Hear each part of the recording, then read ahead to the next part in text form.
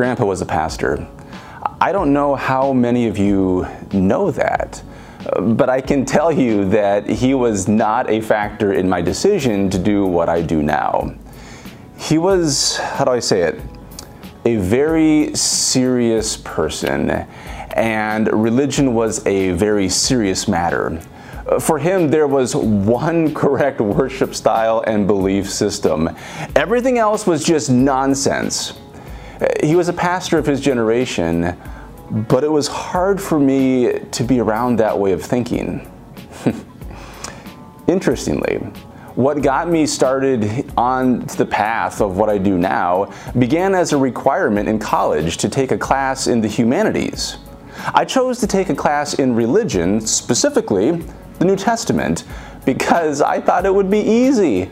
I mean, we attended church as a family my entire life growing up. Wouldn't the answer to every question on a New Testament exam be Jesus? Or God? I mean, that's what the answers are in church, right? The class was not easy. In fact, a lot of what I thought I knew, the things that I picked up in my church growing up, were challenged by new information and a bigger, more complex picture. Some of the people in that class, they reminded me of my grandpa. Very serious when it came to religion, and knowing with absolute certainty that what they were taught as an adolescent was the only way, the right way, the theologically pure way of being Christian. They did not do very well in that class. I, on the other hand, I loved it. It was a breath of fresh air, it was life-giving, and it set me on a new course in life. In getting to know those who did not do well, who insisted that the particularities of their faith were the only acceptable answers, I was actually a little surprised to find that I liked a lot of them. They were good people, smart people, open to many things except the new ideas that ran counter to the religious beliefs that were instilled when they were young. There was a lot at stake for them. Their salvation hung in the balance, and they were not going to be led astray by some hippie teacher. At first, I found this odd, because who does not expect to change and grow? Is it healthy or even possible to have the same view of yourself and the world at 50 as when you were 16 or 20 or 30? I mean, is there any area of your life that you would not want to keep growing in? But eventually I began to understand that no one abandons their ideas easily. And I do mean no one. Confirmation bias is a real thing, and we all do this from time to time. We all tend to search out, interpret, favor, and recall information that supports our prior beliefs or values. We do. I mean, I have used some pretty questionable sources to justify my Diet Mountain Dew addiction. It's not that bad for you. No. This resource I found on the internet says that the rats died because they were given 4 times the amount of that chemical found in Mountain Dew. It doesn't affect me like that. Social media has made this 1,000 times worse. It's an echo chamber in which the algorithm does a fantastic job giving us content that would be in line with or confirm what we already think. So at this point, I feel obligated to give you a warning, because that's what we do when something's dangerous, right? We warn people when things can hurt you or alter your state of being. We get a warning. So here it goes. Fair warning. If you value your current set of beliefs and are highly motivated to keep your practices and routines the same, then the Easter story, the story of our faith in general, is incredibly dangerous. Our focus text for today comes from the book of Acts, chapter 11, verses 1 through 18. I invite you to follow along on your screen. Now, the apostles and the believers who were in Judea heard that the Gentiles had also received the word of God. So when Peter went up to Jerusalem, the circumcised believers criticized him, saying, "Why did you go to the uncircumcised men and eat with them?" Then Peter began to explain it to them, step by step, saying, "I was in the city of Joppa praying, and in a trance I saw a vision. There was something like a large sheet coming down from heaven, being lowered by its four corners, and it came close to me. As I looked at it closely, I saw four-footed animals, beasts of prey, reptiles, and birds of the air. I also heard a voice saying to me, 'Get up, Peter, kill and eat.' But I replied, 'By no means, Lord, for nothing profane or unclean has ever entered my mouth.' But a second time the voice answered from heaven, 'What God has made clean, you must not call profane.' This happened 3 times. Then everything was pulled up again to heaven. At that very moment, 3 men sent to me from Caesarea arrived at the house where we were. The Spirit told me to go out with them and not to make a distinction between them and us. These 6 brothers also accompanied me, and we entered the man's house. He told us how he had seen an angel standing in his house and saying, 'Send to Joppa and bring Simon, who is called Peter. He will give you a message by which you and your entire household will be saved.' And as I began to speak, the Holy Spirit fell upon them, just as it had upon us at the beginning.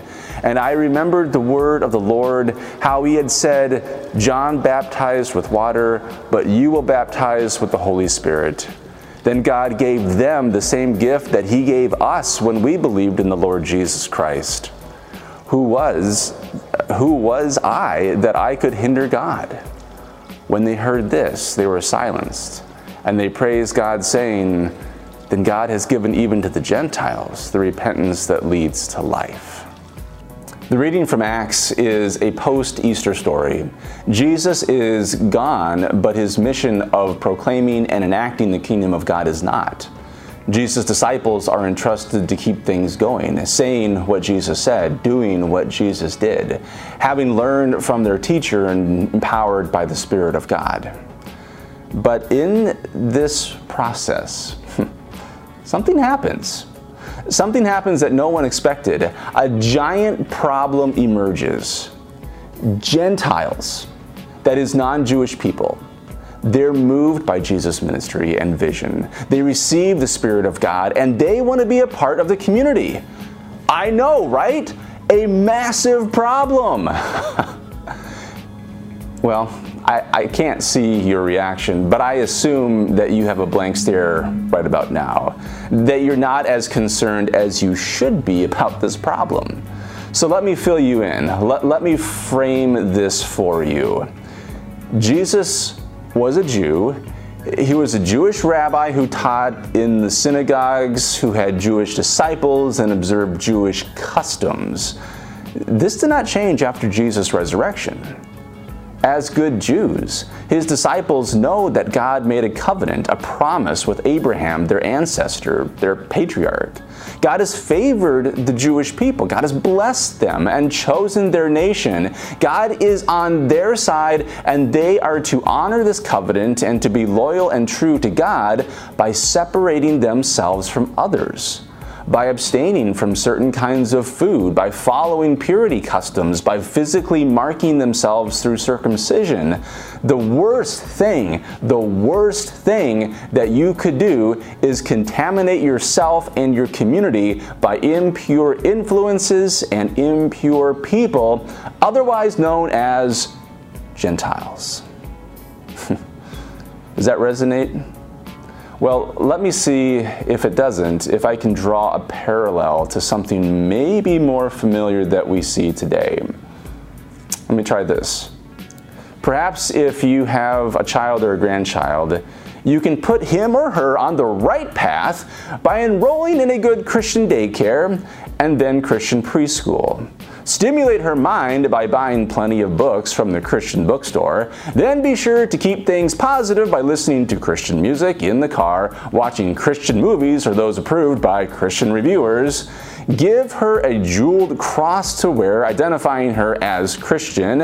And then to top it all off, eat at Chick-fil-A or another self-professed Christian restaurant chain. Because, according to some Christians today, the worst thing that you could do is expose your child to godless heathens in our world who don't know the truth of God and are hellbound. You know, like hippie religion professors at liberal arts colleges. So, when Peter's praying and has a vision of unclean animals or Gentile food and is told to eat up, he says, no. Like, no, I won't, I can't. The law of our tradition that keeps me connected to God and my community by isolating me from others forbids it. But Peter, says a voice, what God has made clean, you must not call profane. And the result of this is that Peter changes his mind. He comes away with something he did not have before. And in the end, he confesses, if then God gave them, that is the Gentiles, the same gift that he gave us when we believed in the Lord Jesus Christ, who was I that I could hinder God?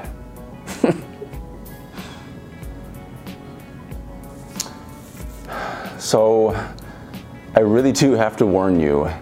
The stories and the traditions that we immerse ourselves in worship, the story of our faith, this is dangerous stuff.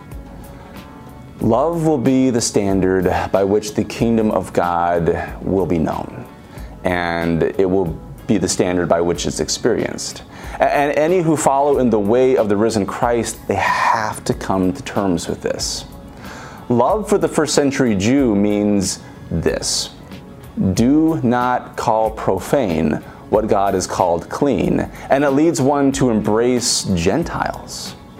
Love for the 21st century Christian means this: do not call profane what God has called clean, and it leads to embracing all those who find themselves not just inside, but outside of Christian bookstores. And you can keep expanding this phrase, do not call profane what God has called clean. To love then means to listen to your neighbor who is not like you. To love means to see and embrace those who you don't like or even respect. To love means not just to welcome the Ukrainian refugee fleeing war, but also welcome the Latin American mother fleeing cartel violence. It means opening yourself up to new people and in the process, new ideas and new ways of seeing the world and yourself and others and how you function in this world. It means calling into question so many things. Love, by the very definition of love, is not fair. But if you do this, you can't be the same. You can't expect others to stay the same. You can't expect the world to stay the same. And for human beings who really enjoy living in their echo chambers, searching out confirmation bias and surviving by isolating themselves into closed communities, the Easter story that moves Jesus' followers out from themselves to see people and the world as those that God has called clean, that God loves, that's dangerous stuff. It's going to challenge you. Thanks be to God for that, because that is exactly what we need. And this is the good news that we hear today. Amen.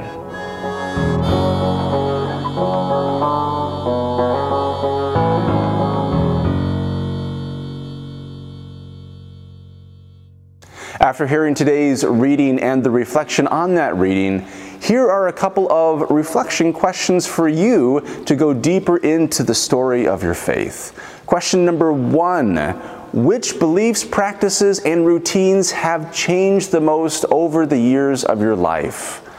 Which ones do you insist holding on to? Number 2, do you find the story of our faith challenging to your way of life? In what ways? Or why not?